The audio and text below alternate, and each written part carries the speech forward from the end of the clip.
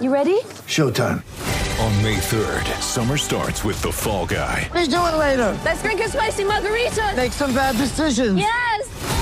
Audiences are falling in love with the most entertaining film of the year. Fall Guy. Fall Guy? Fall guy. That's what the poster said. See Ryan Gosling and Emily Blunt in the movie critics say exists to make you happy. Trying to make it out? Nope. Because I don't either. It's not what I'm into right now. What are you into? Talking. Yeah. The Fall Guy. Only in theaters May 3rd. Rated PG-13.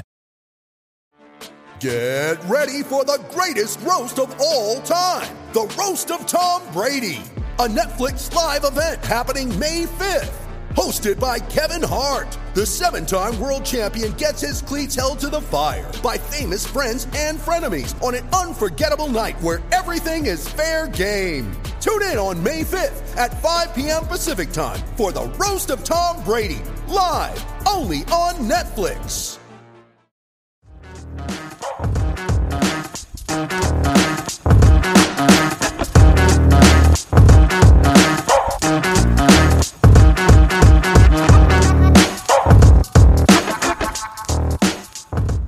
Good afternoon, good morning. It's episode 27 of Across the Romaverse with myself and Stephen. We are joining you right after the Roma-Verona game of this past weekend, and it was a clean sweep for all of Roma's teams this week. But there was also some background drama with it being the end of the transfer window. We're now in the 1st of February. The window is about to close shut. So we'll sum up everything that Roma has gotten done on and off the pitch today. But first of all, our showpiece match was obviously the Roma men's team going up against Hellas Verona, and Roma coming off a heart-palpitating, inducing 4-3 victory over Spezia. That same win where Lorenzo Pellegrini, peeled off with the winner in the injury time of that game, wearing the captain's armband.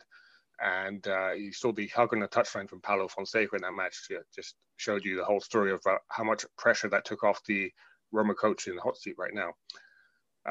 But nonetheless, despite that victory, this past week saw persistent rumors of Edin Dzeko about to leave the club. Those rumors would not die down, but surprise, surprise, Dzeko's exit never happened. Roma's talisman is still here. He's staying put. And he's been welcoming new players to the club this week even. We'll get into that later. But the Giallorossi would have to go onto the pitch, ignoring these stories of a deteriorating dressing room, and they'd have to avoid slipping up against a tough, cagey Verona side. We built them up this past week. Steve has particularly been focused on how they have the best or joint best defensive record in the league. So we know that it's the same Verona side that kicked off the match day one at home to Roma, and that ended up in a goalless draw on the pitch. Obviously, it ended up in a 3-0 loss against Roma off the pitch after events surrounding Diawara's registration, that match. So could Roma get revenge, so to speak, over Verona for the early season loss by default? Roma needed this win. They needed, forget revenge, they just needed the 3 points because they were kicking off late on Sunday evening after witnessing wins by Milan, Inter, Juve, Napoli, and Lazio, to name a few. And we're starting to see the top 7 of the Serie A table finally break away into some sort of a leading pack now after a very strange season where the whole top of the table has been jumbled up for a while. But Roma needed this win to stay within the top 4. Before the match, they kicked off welcoming Henrik Mkhitaryan and Gianluca Mancini back to the starting 11, while Edin Dzeko, Pedro, and Antonio Morante remained out on the sidelines injured with various problems, if you really believe Edin Dzeko still has an injury at this point. The final score yesterday was Roma 3, Hellas Verona 1. So after all that worrying we did about Verona not conceding goals and maintaining a stingy defense, it turned out that the first 15 minutes were touch and go, but eventually Roma really turned on the aggression and scored 3 goals within 9 minutes of play from the 20th to the 29th minute. First of all, the opener came from a Gianluca Mancini header from a corner, and we love set pieces at Chiedo Totti, so good to see Roma dispatching and breaking open scorelines with offensive corners. Lorenzo Pellegrini on the delivery there, after Borja Mayoral had won the corner originally from open play. And then after Mancini's opener came Henrik Mkhitaryan with a goal, another goal for the season, his 9th of the season so far. Just 2 minutes later, the 22nd minute, it was assisted by Borja Mayoral, though the full story is that Mayoral was put through on goal, and some would criticize him for not being able to beat Silvestri himself, but Mayoral improvised, turned around, found Mkhitaryan, and just fed it back to him, and the Armenian came up with a hell of a tricky finish, a really good finish. We'll talk about it in detail after this little summary here. And then 7 minutes after that, Roma sitting pretty. In the 29th minute, Borja Mayoral finally did get on the score sheet. He was the first to react to a long shot that's parried by Silvestri straight to his feet from point-blank range, and he made no mistake. The Spaniard got on the scoreline. That keeps his minutes per goal ratio at 81 minutes after this match. Despite playing the full match, he's kept his ratio at the same rate. An assist and a goal for Borja Mayoral. I mean, this guy's on fire. But that all led to Roma going to halftime at 3-0 up. But obviously, with such a large scoreline at halftime, you know about the second half if you've seen it, and we won't spend too much time going in depth on it today, because it was a classic second half where Roma took their foot off the gas. I don't blame them for it. Some people do. We'll get into it later. But that led to Verona, with the dying down pace of the game, Verona managed to get back into this match, getting on the score sheet in the 61st minute, when Ibrahima Kole headed home, just ghosting in behind Gianluca Mancini, and that would ruin Roma's clean sheet for the day. But that would be the final result, because that turned out to be Verona's only shot on target for the whole game. So what is the end result? Today we're talking about a Roma that remains third in the table, talking about a Roma that remains 1 point ahead of Juventus, and guess what? Juventus are next week's opponents, which sets us up very nicely for next week's match preview. Steve, what do you make of all of this? Well, I'm certainly feeling good today. The day after Roma took it to Verona, really, for those first 45 minutes. I mean, 3 goals in 9 minutes against a defense that was joint best in the league, joint with Juventus, having played one more match than Juventus, too, on top of that. So their goals per game is actually slightly lower than Juve heading in. When things like that happen, are you more happy as a Roma fan, or do you have your head in your hands as a expert predictor, being worried about the clean sheet before games? I was worried about Verona coming in, because we saw them the first match. Obviously, first match, Roma was a little rusty coming back into the season after the abbreviated summer break and not a full training camp and all that stuff. But we've seen Verona just last week handle Napoli, and I believe it was 3-1 was the final scoreline in that match. So, like you had mentioned, they're a cagey side. They defend very well. Silvestri didn't have his best game. Some people were calling it an audition of sorts, because he has been linked with Roma for the summer.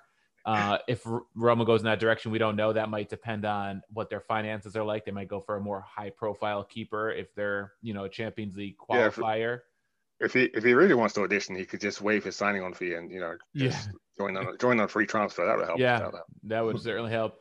But overall good. I mean, to see Roma bang in 3 goals in 9 minutes, I was very happy. I was over the moon for that short period of time, because very unexpected. I thought if Roma was going to win this one, it was going to be like a 1-0, maybe a 2-1 or something, where they, find a second goal late in the match when Verona's trying to counter or something and get a goal of their own. So 3 goals has to have them feeling good heading into that Juve match. And we'll talk more about Mayoral later, but he's got to be feeling really good about himself. He was involved in all 3 goals in the build-up to a couple, and then finishing off the third. So, if he is the starter come Saturday, which, I would expect he is at this point, considering the whole Dzeko situation and all else that's going on, he's put himself in a position where he can be confident in himself going against Juventus, going against the defending champs. So I have to be honest, I wasn't confident about Roma winning this match either. I really was ready for any result, a win or draw, or even maybe a shock loss. But I was so euphoric by halftime, even though I managed to miss most of the game, but I was there for the final result, and I was euphoric by the flurry of goals at halftime, and also at the final whistle, the result, that I actually I got caught up in like things that I'd bought off Amazon, and I was like redecorating my room. And by final whistle, I was just like so happy and like almost even dancing around my bedroom. And then I was in that mindset where I was like, oh, everything's going so well, the day's done for the night. So I go to bed eventually, and I'm just like chilling, like as if like I've done everything for the day. And I get an email from Bren. Thank God I didn't put my phone onto flight mode at that point, because I wouldn't have caught it. But he emailed me saying, hey, Sean, just to ask you, are you gonna write up the highlights post for this match, or should I do it? And I said, sorry, Brent. I got caught up so much, and I don't know, I just completely forgot. So I jumped up out of bed, did it. But yeah, that was the impact of this result for me in terms of expectations versus final result. I was really happy to see Roma come through this test.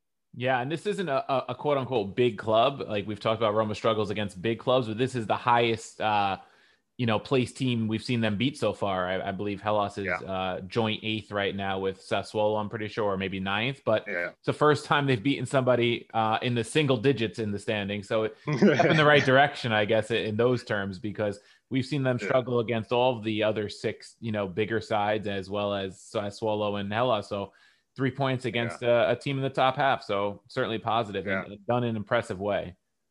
I want to take a brief break from the men's story for a minute, just to update on the rest of the club.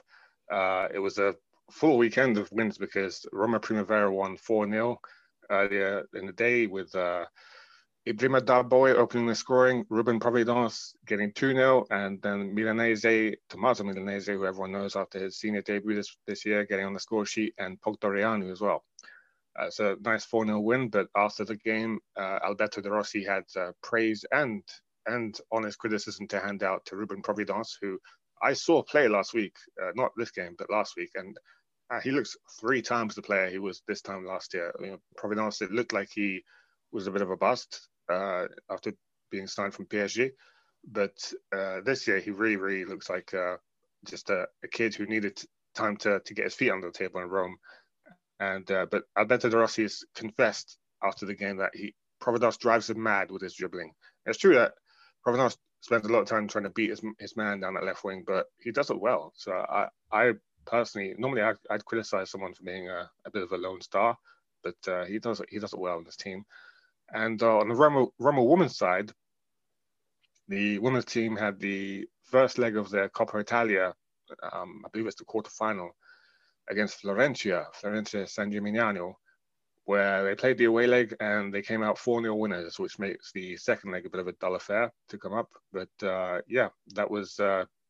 had Paloma Lazzaro getting back on the score sheet, her first goals, finally breaking her little drought in 2021 by getting her first goals of this year.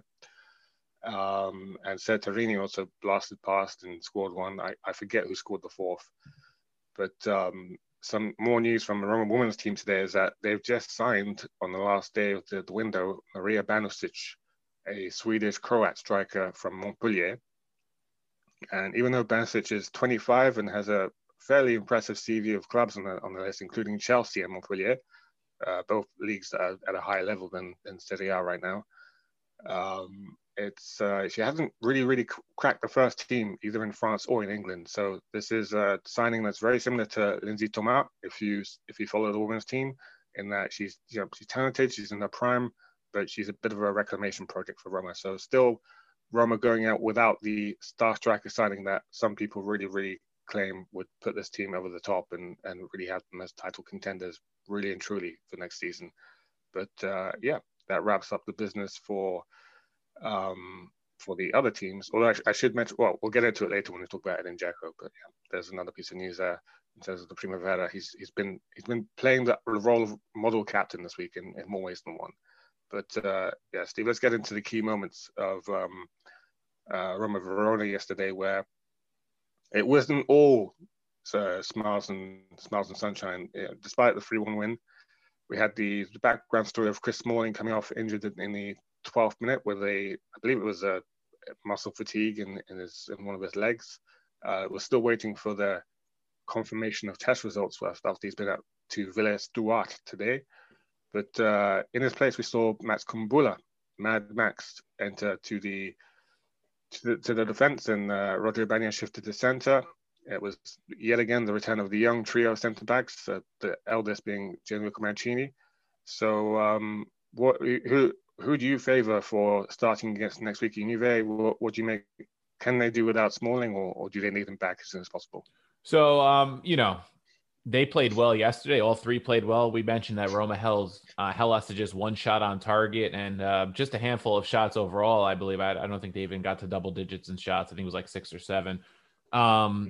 I thought Ibanez was very impressive yesterday. He kind of looked like the Ibanez we've come to love over the past few months or so, the past half season, I guess you can say, back to the summer. And Mancini had a very strong performance as well. We'll get more into his performance and the key players also, so I won't go too much into it now. But I think those two have to be favored if Smalling is fit with Smalling. If not, then it's Kumbula, and I think Ibanez shifts the middle. I would prefer the 3 youngsters over Cristante at center back at this point, even though that could be a thought in Fonseca's mind as well, because you might want to avoid 3 youngsters against a team like Juve. But, Cristante, when he excels in the back, it's more where he can, shoot the ball out of the back and help Roma counter, things like that. So it would be a bit of a risk. But, I think they could do it, but it would be tough. They would certainly need some help from the midfield, because you're going to be worried about players like Ronaldo coming down their throat. And, Morata has been pretty good this year. So it'd certainly be a different task. It is worth mentioning that Brian Cristante does bring that defensive presence against the long ball over the top and the aerial threat. So you could be defending against that Cristiano Ronaldo equalizer that we saw in the first half of the season. Yeah, and I also wonder, even if they did go with the 3 youngsters, if maybe you do go with a Cristante in midfield to give a little more solidity than a Gonzalo Villar would offer. That could be a possibility too, where you go with more the hardworking midfield of Cristante and Veretout, but I think it all depends on Smalling. How would you feel with the 3 youngsters starting against Juve? I guess we have no choice. Personally, I rate Chris Smalling as our best defender in terms of if you take away the ball playing aspect of it, just in terms of outright defense. I'd put Smalling in the first team every time. I even saw Bren tweet out yesterday that his team A was the young trio and Chris Smalling would be on the B team, and I just felt that I disagree. Put it that way. So, if Smalling was back and 100% fit, he'd make my starting lineup. But we've seen this year that he's actually, unfortunately now he's a permanent signing. He's actually run up against injury problems, persistent ones, all season long. So I don't know what's up with him. I don't know if he's being rushed back by Fonseca each time or what. If he's not fit, or if there's any kind of doubt of his health, then I'm fine with the young trio centre backs slotting in.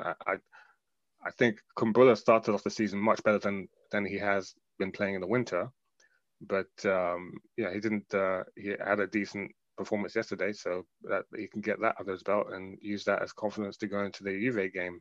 I think Roma can manage without Smalling. I think our defensive problems are more in terms of how the defense relates to midfield, which we've talked about before. Defending as a team is the problem, not necessarily defending in the back line or the defenders themselves. As long as they cut out those individual errors. Sorry. Yeah, and I think I had mentioned Cristante. His presence might also depend on who else is on the pitch, because if Roma is missing Smalling and potentially Dzeko, and then it brings us to our next key moment, which is Lorenzo Pellegrini getting a yellow card in the 17th minute. He is now suspended for the Juventus match. He was one of 5 players on a yellow card warning, so to speak, heading into yesterday's match, and he got called for that yellow fairly early in the match. You could tell he knew he made a big mistake because he wasn't happy with the call, and I think he realized what was at stake when he did get that yellow card. So Cristante might be needed for a leadership presence as well if that trio is missing the next match. But how would you go about replacing Pellegrini against Juve? Because he's been so influential in the attacking midfield next to Mkhitaryan. He had another pretty strong match yesterday. Yeah. Pedro is coming off an injury. We don't know if he'll be fit. El Shaarawy would be an option, but he hasn't had much game time in the past 6 months or so. So how would you go about replacing Pellegrini in the next match? I'd use Villar at this point. I know it's been it was a question that was touted towards Paulo Fonseca in the pre-game conference before Verona, and he mentioned it as an idea. He says it's a possibility to move Villar further up and play. Well, I was actually hoping he played Diawara deep next to Vertu, but he yesterday brought on Cristante as a substitute. So apparently he would, as we're talking about right now, apparently he would go to Cristante Vertu in the double pivot, the not really much of a double pivot at this point, but the two deep line midfielders would be them, and then I'd use Villar alongside Mkhitaryan. I don't know how fit El Shaarawy is. If he's fully fit, then sure, put him in there, because he's a goal threat, and if you want to get a goal out of nothing against Juventus, and he can do that.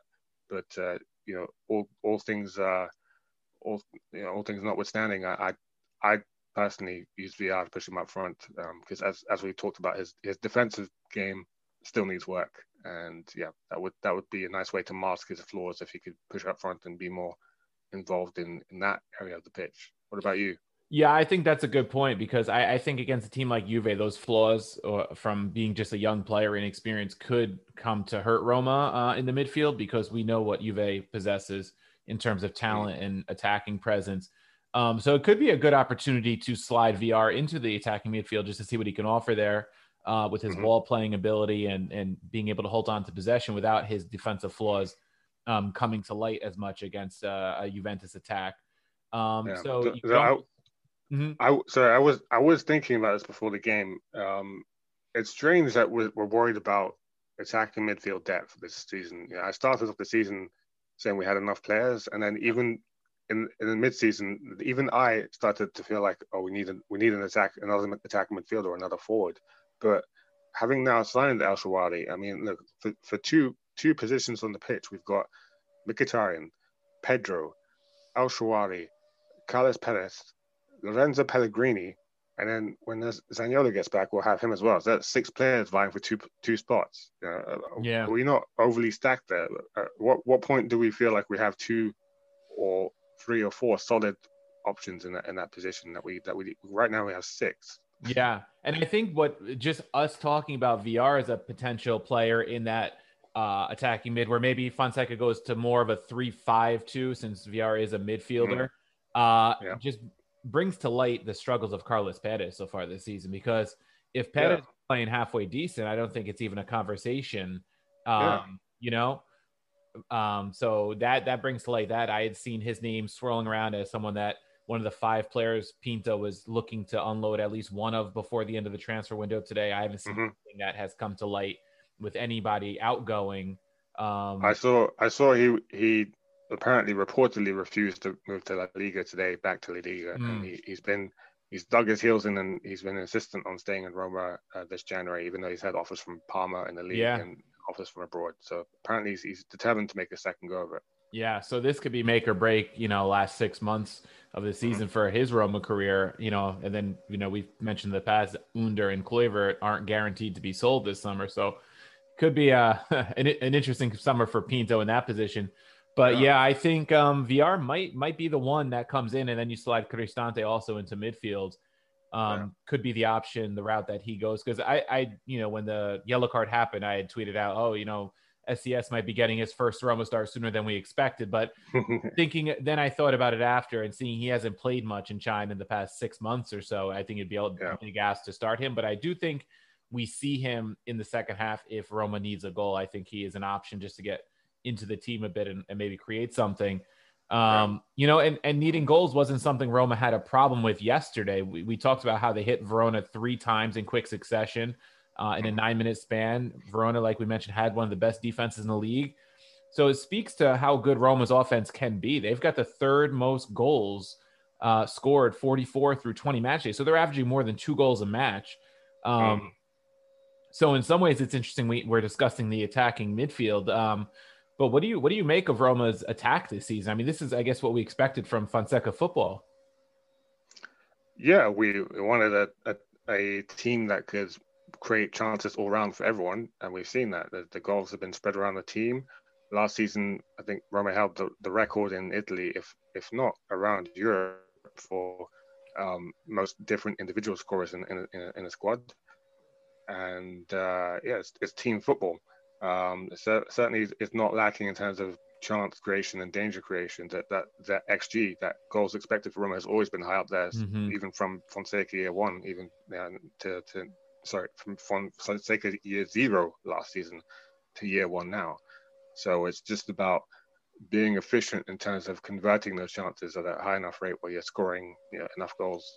Roma have needed the goals this season because their defensive record is not great. We should be clear, in terms of end result, their defensive record is not great. In terms of defending as a team, that they are actually decent in terms of they're the top 5 in the league. But in terms of end result, like we discussed it last week, when they concede chances, they concede clear-cut chances. And they've conceded something like 33 goals, I think, which is like mid-table form for the team. So Roma need the goals. They have been relying on outscoring opponents so far. And I think a lot of it boils down to Henrik Mkhitaryan. We'll speak about him later on. But it's also just about how Fonseca has kind of pirated some Atalanta tactics, or we should call them Serie A tactics, where I was expecting him last season to stick to that plan where he normally has 2 men out wide, which in this case is Spinazzola and Karsdorp, and they stick to that wide lane and no one else comes in that lane. They leave those lanes free for them to run up and down. But what we've seen this season is Fonseca has changed tact, where he's allowed Pedro and Mkhitaryan to actually move out wide sometimes early to drag opposition defenders out wide so that Spinazzola and Karsdorp can cut inside. And that's actually made Roma more dangerous in terms of being more unpredictable. So I think it's a work in progress, but it's certainly delivering the results that we expect. What do you make of it? Who would you credit the most with Roma's lethal touch?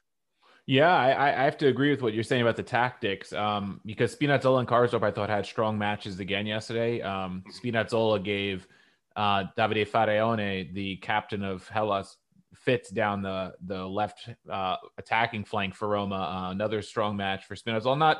Not as strong as some of the matches we've seen from a numbers standpoint, but he took Faraone out of the offensive part of the game with his attacking down the left side, because Faraone, his touches were not very high on the right side. I had it pulled up here. He had only 34 touches down the right side, which is a fairly low number for a wing back. He plays a similar position to Karsdorp. And he only had a 50% passing accuracy, which speaks to what Spinazzola did to him.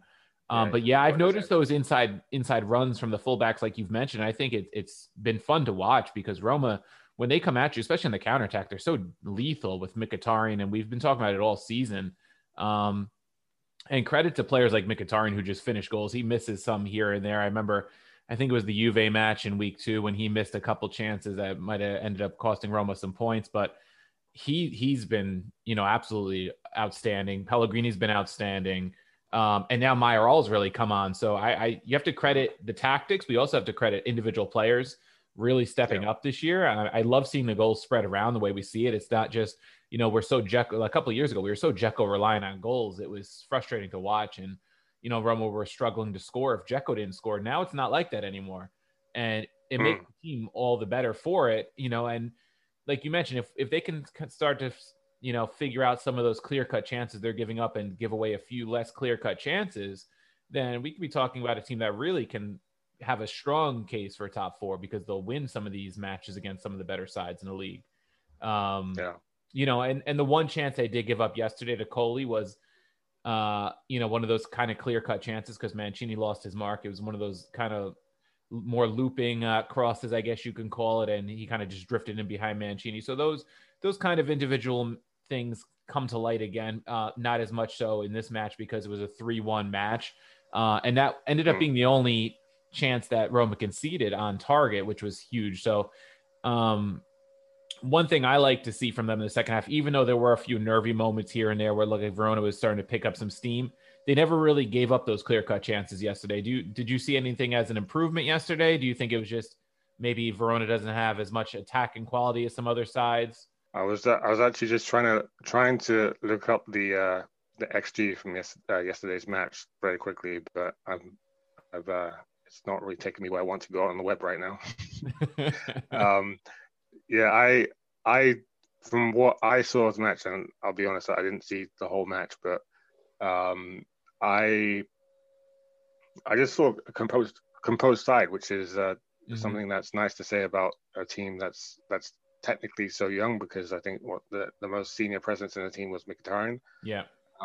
So it was yeah, I just I I don't know. You never really see clear-cut chances coming the way that the Roma can see them. So I don't really know what we can say about it in terms of what they have to do to cut that out. It just seems like, you know, we've been over it. It seems like a mental thing where if you come ready for match day and you're focused for 90 minutes, then you will, you won't concede those things. But Yeah. that we, you know, the biggest change that they can make, the most practical change for me, is just making sure that they stay back enough times when they see that attack coming, Yeah. that danger coming ahead of time. You know, don't leave yourself in a position where you could potentially get outnumbered. But as you said yesterday, Verona didn't look like the most threatening team going forward. And I think the flurry of goals. I mean, maybe Verona had it in their mind to wait it out and Mhm. let the time go by, and maybe let the pressure get to Roma. As like, the more it stays 0-0, the more the pressure is on Roma to really come for a winner. But getting those early goals and getting them in a flurry in the first half, I think that really took the wind out of Verona's sails. So it was a bit of a shell shock for them, and Verona spent the rest of the match thinking about, well, if we get a chance, it'd be nice, but this match is pretty much done and dusted. And Yeah. yeah, that was my feeling on it. I don't know how you felt about it. I finally got the XG up, and I was yes, going to say, I have the XG for you here. I have okay, 2.18 for Roma and 0.73 for Verona. yeah, and I've got Colley's chance at 0.36 for that goal that he scored. So that was a clear cut chance. Mhm. That was typical of the kind of goals that Roma conceding this year. And yet again, that's another one. You know, Roma, when they concede only from wide open chances. It's a Yeah. terrible habit, but it keeps them going on. What do you make of it? Yeah, I mean, it didn't come to light as much yesterday because of the 3-0 lead, and maybe that's why Roma was able to sit back a little more and defend a little bit better the lead, like, than we've seen in the past, because it wasn't like a 1-0 lead where they feel like they have to get a second goal, where the center back still will venture up sometimes, Mm, like we see Mancini do, like we see Ibanez do at times. Um, so it could be a combination of things. Roma missed a couple of their own chances to really put the game out of reach. I know Vertu had an XG of 0.64 yesterday, so he was almost expected to score a goal. I don't remember exactly which chance. I remember Spinazzola having a chance that Silvestri made a good save on. So, yeah. the attack was coming from everywhere, but the defensive side, still a work in progress. We're not going to say they were, perfect yesterday by any means, just because they gave the one shot on target. Because, like you said, that one chance was still a fairly clear cut chance. Mm. Um, but just speaking about XG, since I pulled it up, Mancini's XG yesterday was 0.01, which shows that Oh, header was really? not really expected to Yeah. go in. Kambula gave a nice, almost like a little nudge or screen to Ceccarini, I think it was, who tried to clear it out as it Yeah. was going through. So I guess give him It looked more dangerous than that to me, because yeah, it looked like when it's the flight of the ball, it looked like it could hit anyone on the way in. Like, it was just that open to me, that it seemed like it could have been a pinball goal, but in the end it just went clean through. But yeah, yeah. And no, he clearly had Silvestri beat on the play too. yeah, no point, no one surprises me. Yeah. But anyway, So I want to be the first one. Well, I want to be the one to finally my first time remembering that we have to take a commercial break. So I'm gonna announce it now.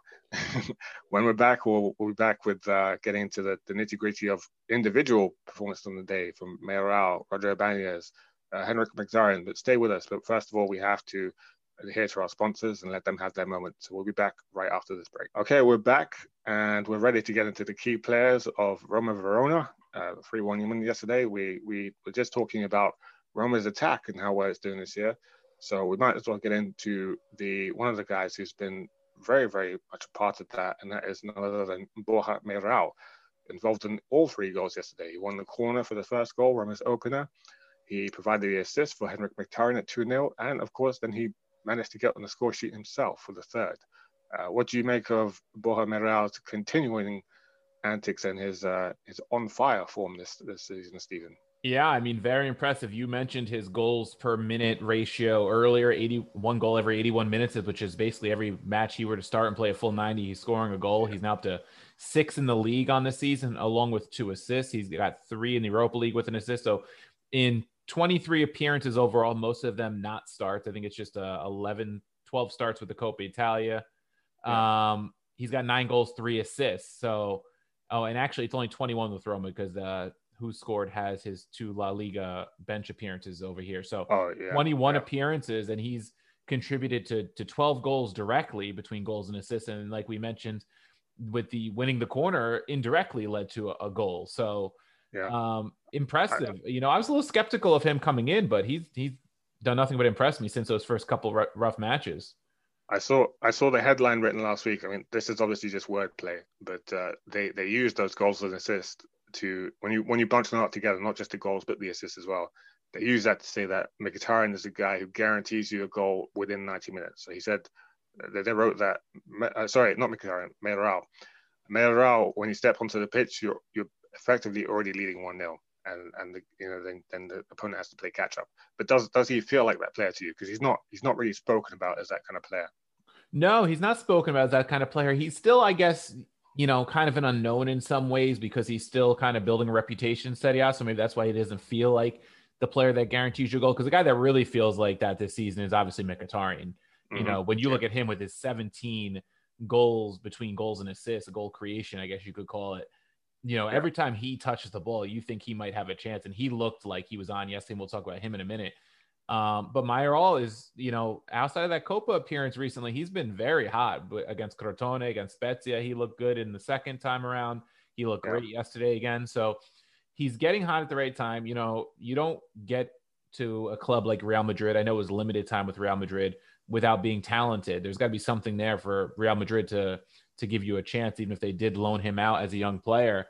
So I think he's starting to come good on some of his talents. He's not going to win a lot of aerials. That's where he kind of lacks as a striker because he's not the biggest striker.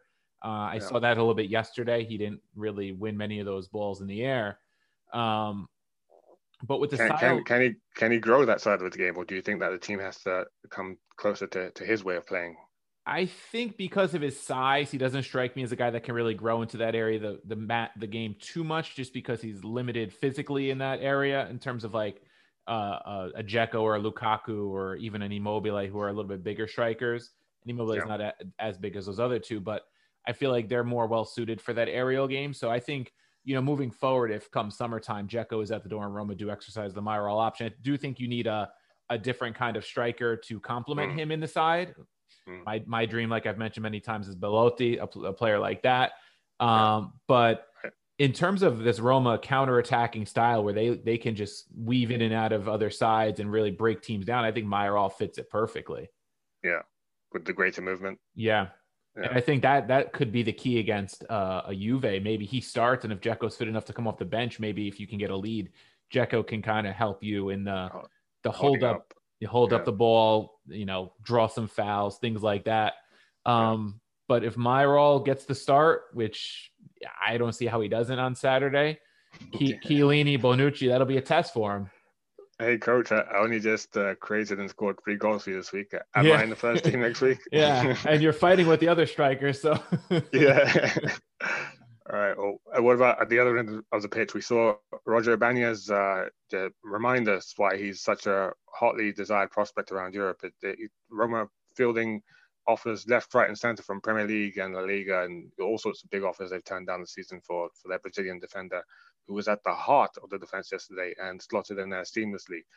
He didn't allow Kevin Lasagna or Nikola Kanic any space to hurt Roma. They conceded that one clear-cut chance, but that was from Colli. So Ibanez, is he going to be at the heart of the midfield next week? If Smalling is out, I think he should start in the center of the defense, like we mentioned. Maybe Cristante has more of a role in the midfield. But I thought he showed us why he is so highly regarded yesterday. His pace was, Lasagna is a very fast player when he came in. There was one spot where I think he outpaced Ibanez, but it was more toward the corner, so it wasn't like a play where he was going in on goal. And I think he showed why he's so good. He had a tackle, a couple interceptions, some clearances, a couple blocks, He likes to distribute from the back. We've seen his passing ability, so he was able to pass out of the back a little bit. I think he is the type of player that can grow into that center of a back three of a defense very well if he's playing there more. I know he's been shifted out left because of Smalling's presence, which makes sense because Smalling is more of a typical center back, but I think Ibanez can grow into that center of a back three role. I remember in the summer when I compared him to like a future comparison on our, under 23 countdown, it was kind of that Bonucci comparison because of his ball playing ability. But I think he can be a better defender than Bonucci from what I've seen. Yeah, by far, in my opinion. But it's always curious to me that we've actually been fielding him out wide, either on the left or the right of the defensive three, when actually his agent said that he's best in a back four. So, and that's kind of the role that we've given to Chris Smalling, who is used to being in the back four. We fit him in the center so that he only has to worry about covering behind the space behind either his two defensive mates. We haven't given that privilege to Roger Ibanez so far, and yet, nonetheless, despite making him learn these different movements that, he took on at Atlanta as a reserve, but apparently he prefers to play in the back four with greater responsibility. We haven't given him that spotlight so far. Now, as you're saying, he's coming to the heart of the defense yesterday and has shined. So maybe he would find it even easier there. Not that he needs it easy because he's been impressive so far, but maybe he would really surprise us even more from the heart of the defense. Maybe positionally too would be a little easier because we've seen him get pulled out of position on the left against Sevilla and against Lazio. So maybe that center, more defensive role where he can just kind of play those balls out of the back without wandering too far forward might be good for a player like him who can be a bit adventurous at times. More of a classic libero defender from the 90s, really, in that sense. But we'll talk about his defensive partner Mancini, who one guy he had the responsibility of marking out Mattia Zaccagni, who has been attracting a lot of headlines for his play this season. The surprise package from this Verona's team of this season. I saw him against AC Milan, Zaccagni, and he was very, very impressive. But then I looked him up afterwards and realized he's already 25, which I suppose doesn't make you old. You're still in your prime, but if it's taken him this long to get this far, it seems like he's more of a, those kind of guys like Politano or I don't know who else you could put in that bracket, but those guys who have maybe one or two good seasons and then they get their big pay packet and then they ease off a little bit. I don't know. He's been linked with all sorts of clubs, including Roma, but I don't really fancy Roma signing him based off just one hot season. And he was kept quiet yesterday by Gianluca Mancini, who had a good game across the board, despite that goal conceded to Colli in that 1-on-1. So, what would you make of Mancini? Is he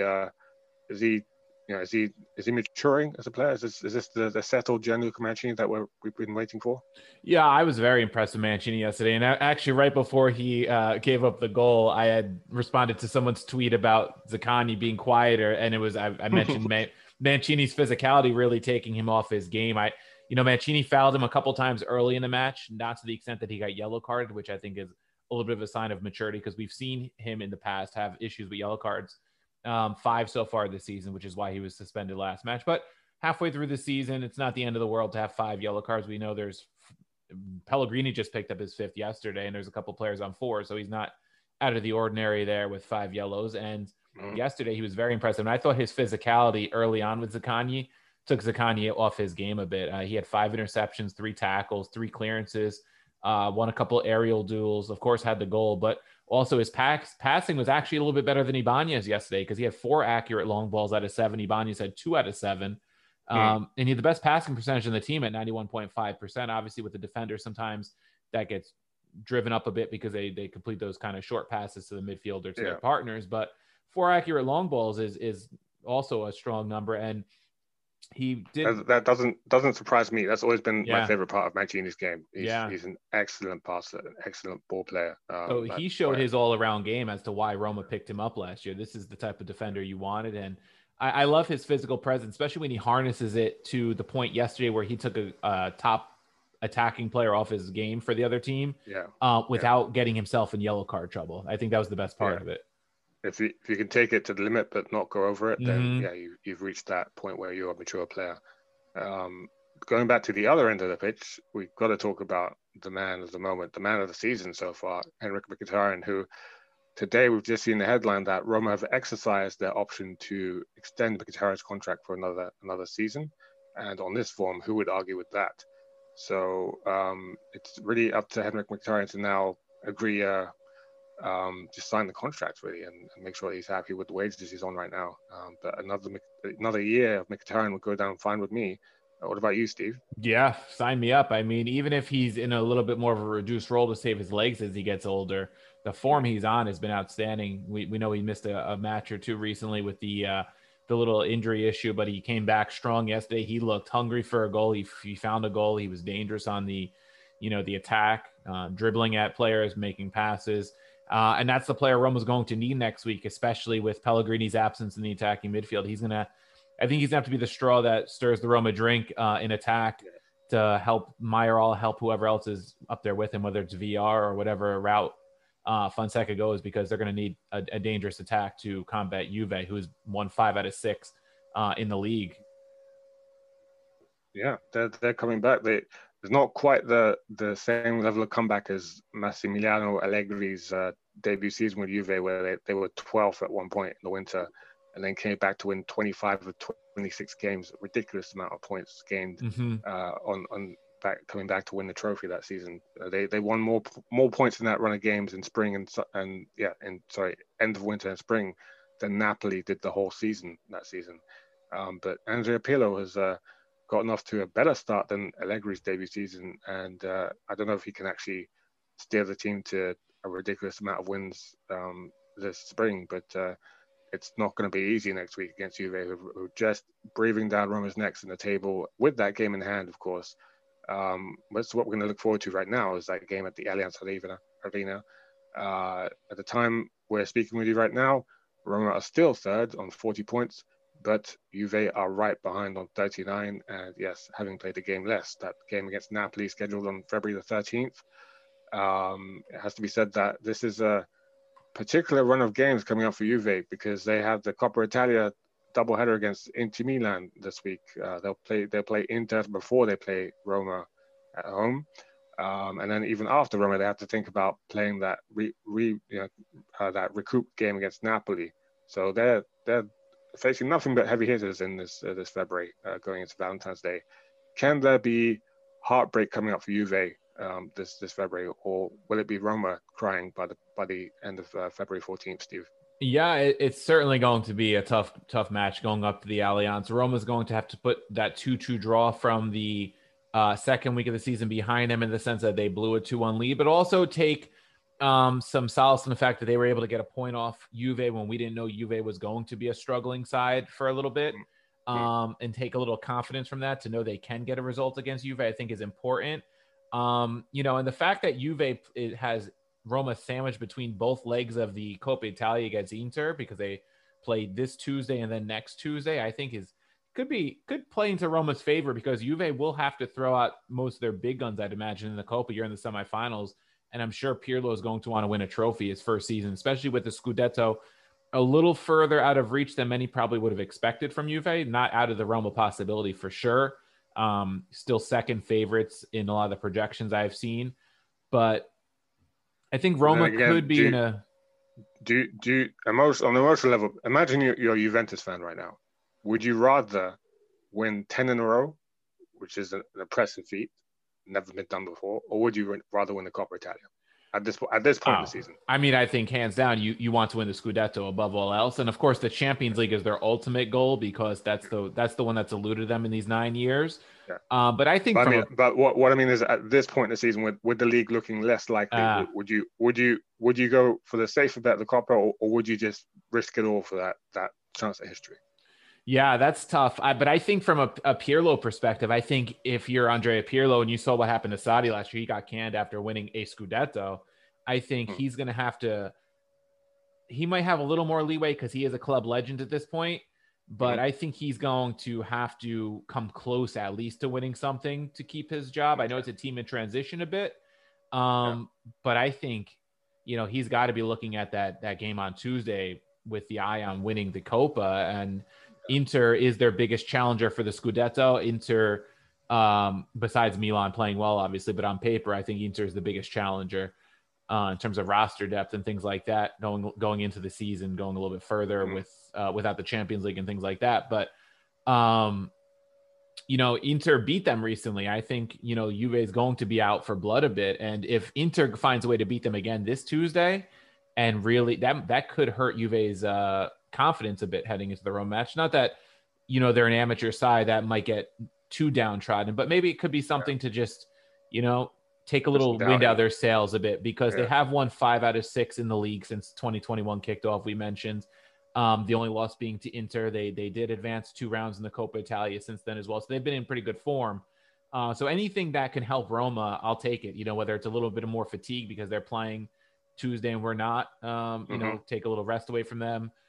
Maybe Inter gets a little physical with them, gives them a couple knocks here and there, or they do lose, even though it's a 2-legged affair. Maybe it takes a little wind out of their sails. Anything to help Roma, I'll take at this point. I don't know about you. Yeah, I mean, I don't know what mentality I'd rather face the Juventus in, if I'd rather they win or lose against Inter, because if they lose again, yes, the doubts could creep in, but also they could just be even more angry and take it out on Roma. Yeah. So I don't know. I guess I'm not thinking too much into that cup game, even though I agree with you. I see the value of the cup for Pirlo, because there's nothing like getting a trophy on board for the younger players to get on your side and really believe in you as a coach and buy into your long-term plan. Like players like Will McKennie, if he leads with the cup winners medal at the end of the season, and he's feeling like he's part of the club. And then there's the young players that he's been testing out wide, Pirlo. So I definitely see the value of the Coppa for Pirlo. I just hope that Roma make the most of that extra rest period that they have this week. And they had to crash out against Spezia to earn this week off, so you might as well make the most of it. I was going to ask you, so let's say our dream scenario happens next week and we win at the NS Arena for the second time in a row, it has to be said, because we won there last season. But let's say it happens this time. What are the headlines written afterwards? Do we just say Roma haven't beaten a top 3 team yet? Or do we say Roma have beaten Juventus? I mean, I think if Roma beat Juventus, anybody in the Roman media that's a Roma supporter and not a Lazio supporter has got to go with the positive spin of beating Juventus. I mean, Roma, I think I read the last time they beat Juventus in a meaningful game of the up in Turin was like 2012 or 2014. I think it was before the Allianz even opened. So it obviously no fans in the stands. Should play into Roma's hands just a little bit, because you don't have that intimidation factor of the crowd there. But if they can beat Juventus, that could be the thing that gets Roma over this mental hurdle of not beating top sides. They finished the month with Milan. Roma could find themselves a little bit more in the mix of the top 3 if they can beat Juve and Milan this month. As wacky as this season is, on paper, Roma's not a Scudetto contender. I'm not going to say they are, but you never know what could happen with a couple wins against some of these bigger clubs, the way we've seen some of these big clubs drop points to smaller teams, which Roma so far has not done yet. So could be very interesting. And it would give them a nice little cushion, game in hand notwithstanding. But, in that match, either Juve or Napoli has to drop a point or 2 or 3, depending on how it happens. You'd be sitting back watching that game a lot more comfortable. Yeah, because then even if Juve wins the match in hand, Roma still has a point advantage on them. So this could be huge for Roma. Yeah. Well, finally, our last point before we sign off is what do you think is going to happen with Dzeko? Is he going to figure as part of this game, like you mentioned, he might come off the bench and in a dream scenario work as a hold-up player with Roma ahead in the match, but right now we're starting off at 0-0. So do you bank on Dzeko in any big way, or do you think that he still has to resolve his role at the club? I'll just mention that today he was photographed welcoming 2003 born midfielder Benjamin Tahirovic, a fellow Bosnian player who's going to slot into the Primavera squad. So Dzeko very much putting himself about the cameras and making sure with a smile on his face that he's acting as the club captain right now by welcoming new players. He was in the stands for the Verona game, celebrating with Reynolds and El Sharawi.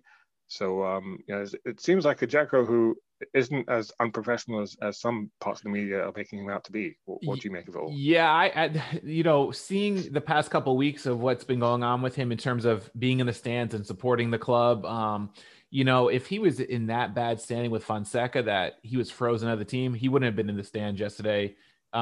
Meeting Reynolds. I mean, El Shaarawy, he obviously knows from the past, but introducing himself to Reynolds, celebrating the goals. I feel like some of it's a little overblown. I'm sure him and Fonseca have some sort of disagreement, but is it as, unable to be reconciled as the media is portraying? I don't think so, especially now that the window is closed. I don't see why he wouldn't want to reintegrate himself into the team and be a part of a team that has a chance to make the Champions League. They're still playing the Europa League. I'm sure he wants to leave his legacy at Roma in a positive way now that this hopefully is past him.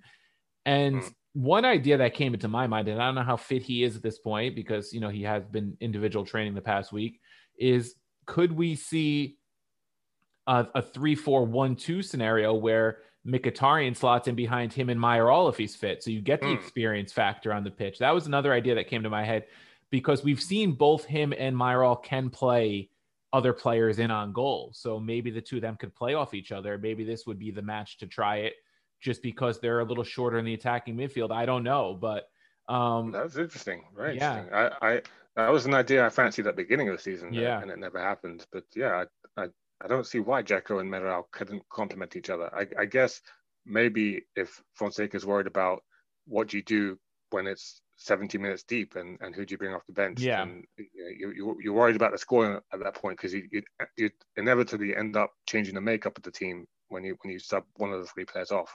Which would usually be Dzeko. So that could be the El Shaarawy 20-minute cameo. Yeah. Now he's got that wild card in. Maybe Mayoral could play the kind of the Lautaro role to Dzeko's Lukaku role. I don't know. It could be a possibility. You might want to pull out something to throw a kink into things against Pirlo. Maybe throw Pirlo off his game a little bit as a young manager. I don't know. It was just something that came across my mind even before you mentioned VR. So I wouldn't be surprised, but. I like that idea, especially with El Shaarawy as that card in the pocket. So we'll see if Fonseca can surprise us. But that about wraps it up for this week. We are going to be looking forward to that game next weekend, and we'll also have our chief editor Bren appearing with the Enemy Camp on the Juve podcast. So if you want to catch Black, White, and Red all over this week, you'll catch Bren running down and previewing the game there, and hopefully giving a good account of our Roma hopes and dreams going into this game. But we'll just take, I think we'll take third place in the win. We're not asking for much. Yeah, I'll take that. And also keep an eye out as we're going to try to get together a winter market recap pod coming up later in the week. So keep an eye out for that and keep an eye out for all of our Juve coverage coming up later in the week. Anything you want to leave us with, Sean? No, I think I'm spent for this one. I think, that wraps it up. And as always, you can catch up on our podcasts on all the major networks, Spotify, Apple Podcasts, Google. And whenever you have any feedback for us, please reach us at the Chiesa dei Totti Twitter or chiesatotti.com. You're always welcome at the forum. Everyone's welcome to have their say. And with that said, bye for now.